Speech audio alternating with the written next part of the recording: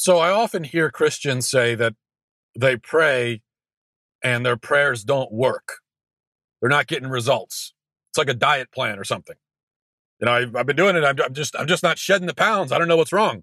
I have no doubt complained about this in the past myself. And the problem is that people become discouraged from prayer because they perceive that it's not having the desired effect, and then they stop doing it. And that's how you end up with a body of believers in America who don't pray. We have an unpraying Christianity in America, and it shows. The statistics that I've read, I don't know if they're true or not, but they sound true. It's probably true. I've read that the average Christian spends significantly less than 10 minutes a day praying. I've also read that the number is actually about 1 minute a day that the average Christian spends in prayer.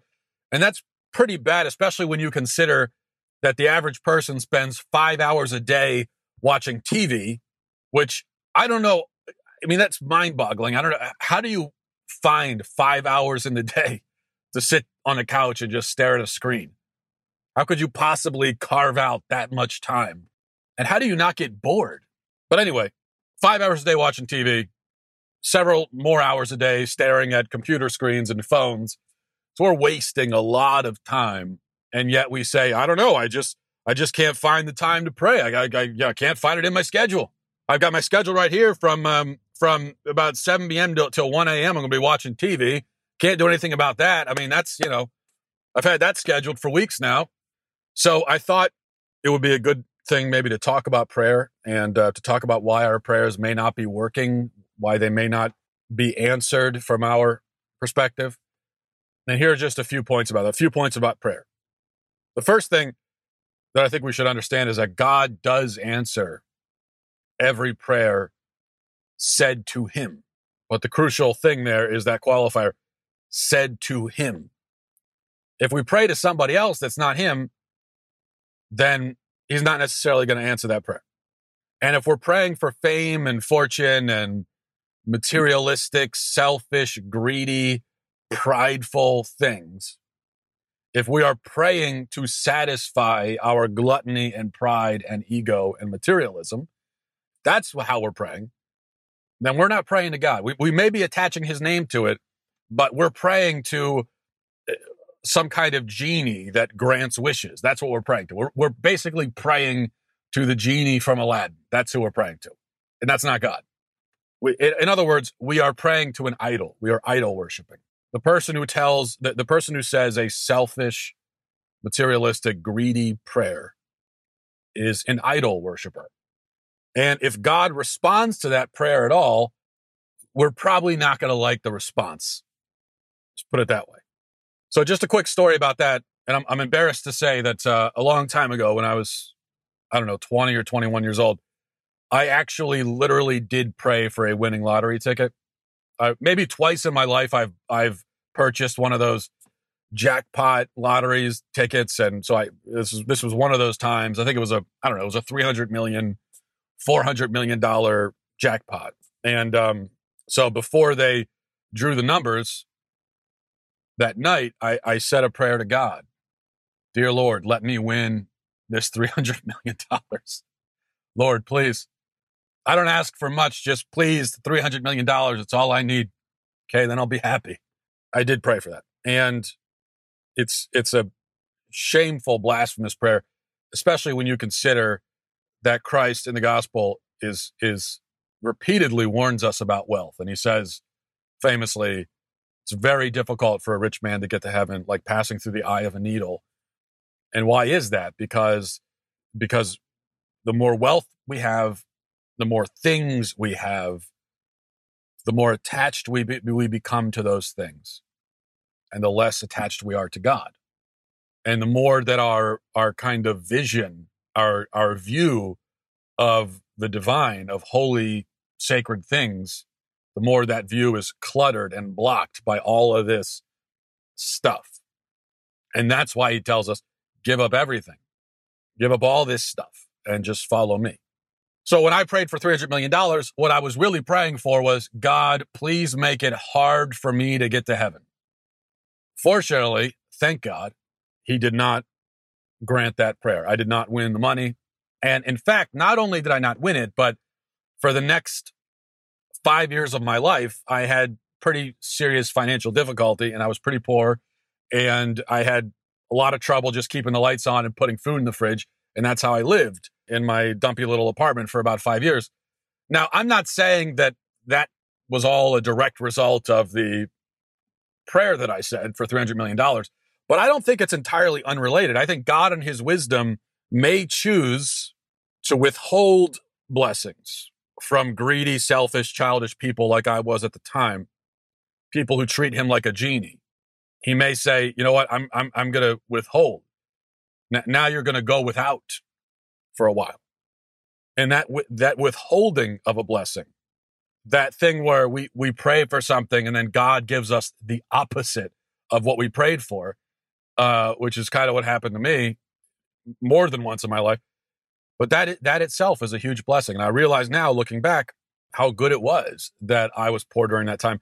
Because if I had money and means, I would have probably used it in selfish ways because I was a selfish person and I would have destroyed myself. And so praise God, he didn't go with my plan. He went with his. Now, I know that most Christians hopefully aren't praying for hundreds of millions of dollars. Most Christians hopefully aren't as stupid as I was at the time, but there are many other forms of materialistic, selfish prayer that is essentially just gimme, gimme, gimme, gimme, gimme. And if such prayers are answered at all, they're more likely to be answered with a rebuke.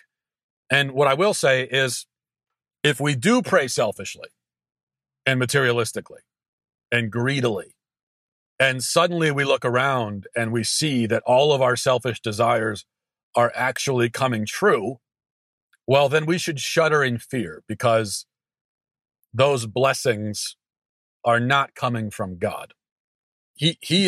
God is not going to indulge our sinful desires. God's not going to do that.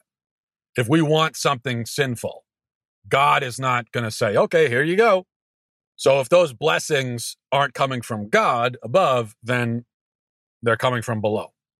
And that's not to say that everyone who's ever got wealthy, that those were gifts from Satan. I'm not saying that.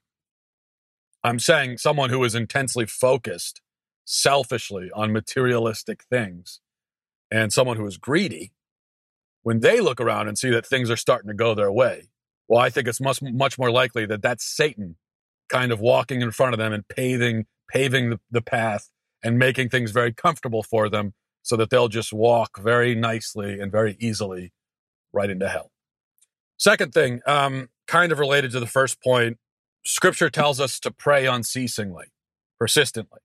And if we're only praying briefly in this kind of scattershot way, and only when we want something, even if what we want is not selfish or materialistic, even if it's a good thing, well, then that prayer isn't going to necessarily work. And that's because God desires an intimate bond with us. He doesn't want to stand off at a distance and just toss crumbs to us. He wants to be our eternal bread. He wants us to be sustained by him through his grace. And he wants us to establish a real connection with him, a real relationship. So if we pray just every once in a while and only when we want something, it again could be a great blessing, I think, that he doesn't give us what we want. He'll answer the prayer, but he may answer it by saying no, or he may say, you want that, but I'm going to give you this instead. And we may get that answer kind of frequently if we're not praying habitually and unceasingly. If we just pray every once in a while when we want something and nothing more, then we may get turned down quite a bit, because he's withholding the fullness of his blessings in order to spur us to greater hunger and a greater desperation for his presence. And that is what God wants. He wants desperation. I think God really wants us to be desperate people. He wants us to be desperate, like a man in the desert who hasn't had a drink of water in 2 days. That's what he wants. And that's why in Scripture, you'll notice he never made it particularly easy for those who came to him, people that came to him asking for healing and asking for miracles. He didn't often make it easy for them. They had to fight through a crowd, right? Like the woman who grabbed on Christ's robe, and they said there was throngs of people. She had to fight and just she's probably crawling, and she just grabs at his robes, and that's what was necessary to demonstrate her faith, and that's how she was healed. Or they had to tear the roof off of a house. Remember the paralytic in the Gospels, and they couldn't get in. Christ was inside a house. They couldn't get in through the doors, too many people. So they had to climb up on the roof and tear a hole on the roof to get to Jesus. Or they had to travel great distances. Or you have in Matthew chapter 9, we read about the two blind men who are following Jesus and shouting, "Have mercy on me, have mercy on me." And eventually, when Jesus makes it to the place where he was going, and they followed him all the way there, then he turns around and heals them. But they had to follow that whole time. He could have healed them at any moment. He could have taken 2 steps and then turned around and said, "Yeah, you're healed." But instead, he had these men who were blind. He had these literally blind men follow him over. We don't know how long it was, but we can assume it was a bit of a distance. And to keep following, keep shouting, "Have mercy on me, have mercy on me." And then he healed them. So Jesus didn't go door to door handing out blessings. Instead, he walked his path. He journeyed where he needed to go, where his mission meant that he had to go. And it was up to the people to seek him and humble themselves before him and ask for his blessings in faith. Jesus says, "Knock and the door will be opened." And I know Christians will cite that verse a lot, and they'll say, just whatever you pray for, you'll get. Yeah, knock and the door's open. He never said knock once. He didn't say how many times you might have to knock. You might have to knock 10 times. You might have to knock 100 times. You might have to knock 10,000 times before he finally answers it. He says, "Seek and you will find." He never said that you're going to find it the first place you look. He never said this process of seeking will take 5 seconds. Could take 5 days, could take 5 years, could take 50 years, whatever it is. So we have to be persistent and unceasing and keep coming back to God, keep coming back, keep crying out to him. And that's really what demonstrates our faith, because anyone can cry out to God in a moment of desperation, in a fleeting moment of desperation or a fleeting moment of need. Anyone can cry out, "Oh, God, help me, save me." But to continue following God, grasping at his robes, crying out, "Have mercy on me," to continue along that path, well, that's persistence. That's unceasing prayer, I think. The third thing, I think a lot of us need to expand our prayer arsenal a little bit, because there are different kinds of prayer, not just one kind. And I think this is a big problem in Christianity today in the West, is that people aren't really taught about prayer. We kind of assume that it's, "Oh yeah, you'll figure it out. You'll pick it up on your own." But no, it's something people need to be taught and trained in. And we need to learn that there are different kinds of prayers. There are prayers of petitions where we ask for something, and we've discussed that. And I think for a lot of us, that's the only kind of prayer we ever say. It's just petition. "God, give me this, give me this, give me this." And we may ask for petitions. We may petition on behalf of other people, which is great. We may petition on behalf of our children, our family, our spouse, the poor, the disadvantaged, our friends. And those are great prayers to say, but those are also petition prayers. And then you also have prayers of thanksgiving, where we give thanks and praise to God. And I think if we're getting shot down on our petition prayers a lot, we may have to ask ourselves, how often do we do the thanksgiving prayers? Because if it's all petition and it's no thanksgiving, except for maybe on Thanksgiving, if that's the only time when we thank God, that might be part of the problem. It seems to me it should be at least even. For all the time we spend asking God for things, we should spend time thanking him even when he says no.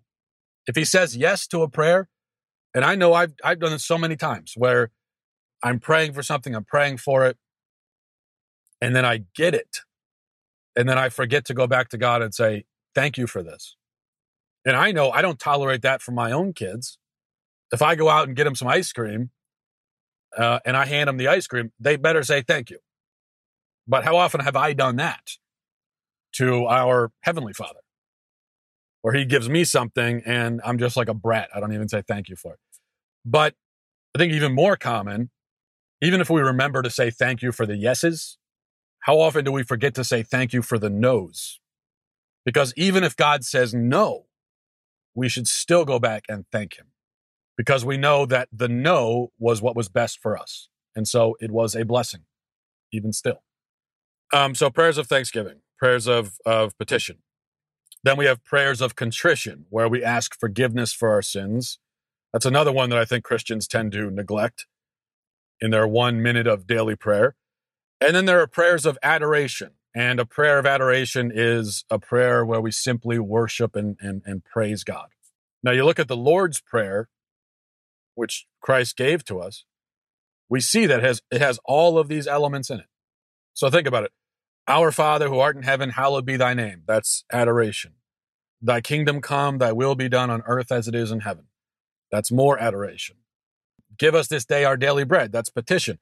Forgive us our trespasses as we forgive those who trespass against us. That's contrition. Lead us not into temptation, but deliver us from evil. That's also petition. So this is the model prayer. Jesus says, pray like this. And he's not saying that every prayer you say should be this specific prayer, these words exactly, although we should pray that specific prayer a lot. But what he's saying is every prayer you say should reflect this prayer. It should reflect some element of this prayer. So it leads with adoration, praise, worship, dwelling in God's holiness. Then it petitions God, but the petition is humble. The petition is submissive. It's saying, just give me my daily bread, Lord. Then there's asking for forgiveness. And it's kind of a dangerous request for forgiveness, because we're saying, forgive us as we forgive others. And a lot of us, we don't forgive others that well. And then there's the final petition, which is a petition for holiness and for sanctification.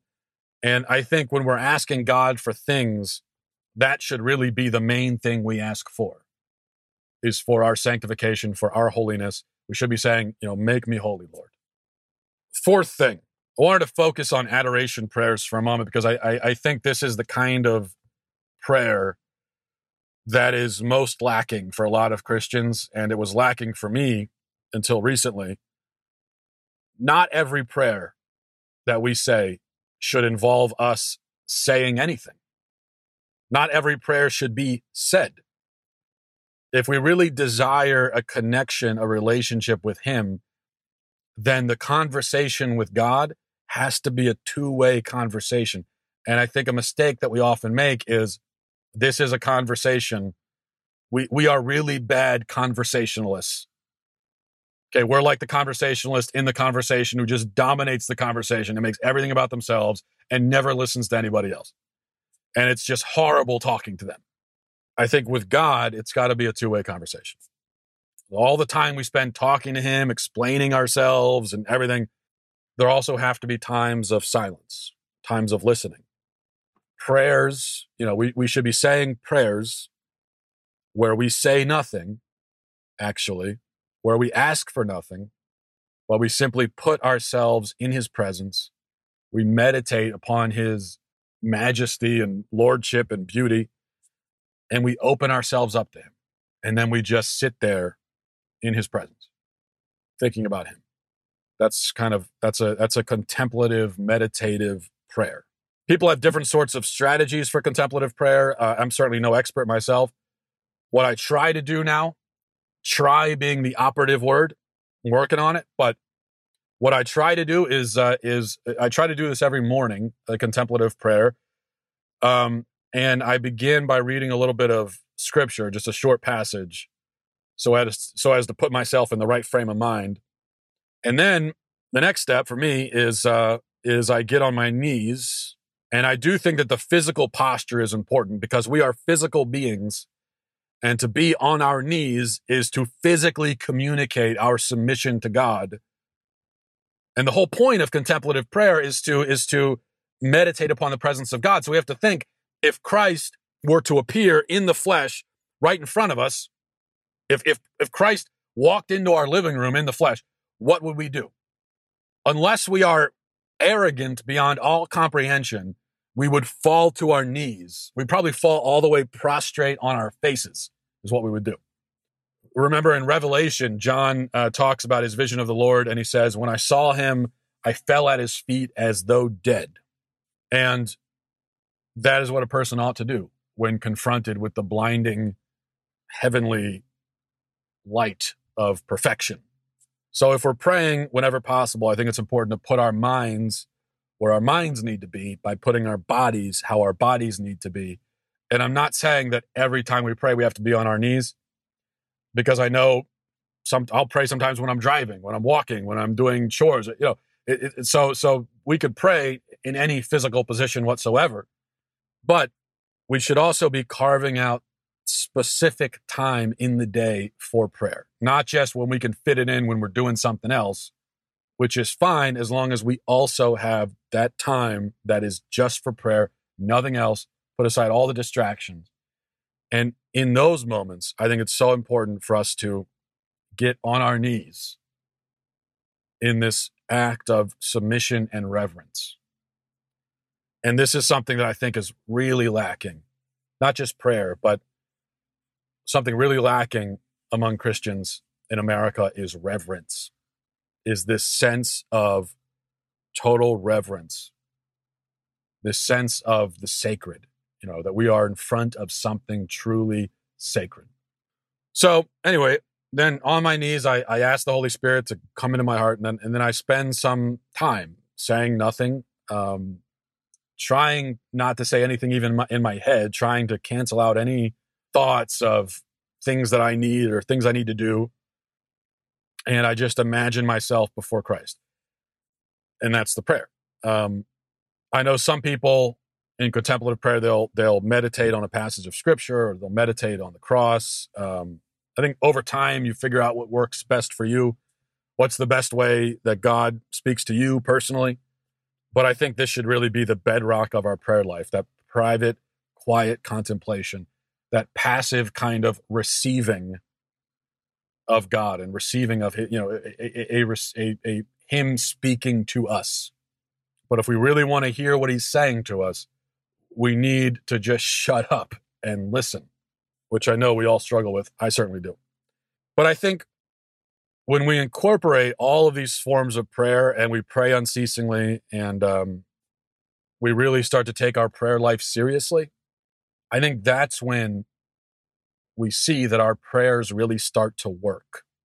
They really work. And they work in many ways, but here's the primary way that I think a really well-grounded prayer life works. Or here's the place, if you're really praying a lot and you're praying well, here's the place where you're really going to see a change. You may not see a change in anything else. Your financial situation may stay the same. Your health may stay the same. Everything in your life may stay exactly the same, or they may not, but it may all stay exactly the same. But the one place where you absolutely 100% guaranteed see a change is in your appetites. I don't mean physical appetites. I mean that when we really have a prayer life, that's when we start to feel a deeper desire for holy things. The more we pursue God, the more of a desire we have for Him. And we start to crave we start to crave holiness. And so we feel less desire for the hollow things. We want holy things, not hollow things, not superficial things, not unholy things. Our spiritual and intellectual appetites grow deeper. They grow more mature. We may find that a lot of the music we like to listen to, a lot of the shows we watch, a lot of the movies we watch, just a lot of the stuff we used to do no longer has any appeal to us whatsoever. And we'll even find that certain sins and certain temptations that we've struggled with, that have just had a hold on us for so long, suddenly they don't have a hold on us anymore. Suddenly, and you might not even notice it when it happens, it's not that you'll become a perfect person who never sins, but if there are certain sins that have just had you in their grasp for so long, and then you really start praying unceasingly, every day, constantly, that's when you find that and you almost don't even notice the transition, but one day you look, and that sin is just kind of over there. And you can look at it and you can say, You've got no power on me. You've got no power. And you'll just want more of the sacred in your life. And you'll find that certain things that you found appealing before aren't appealing anymore. Certain things you didn't find appealing are appealing. You'll love people more. You'll hate sin more. You'll want to read the Bible more. You'll want to think about God more and talk about him more.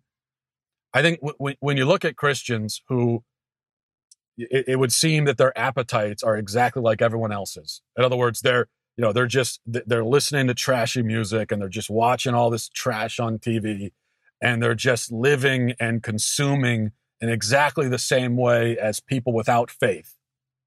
And they seem to have no appetite whatsoever for God, prayer, church, scripture.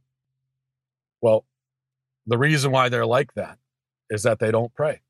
That's the problem, is they don't pray.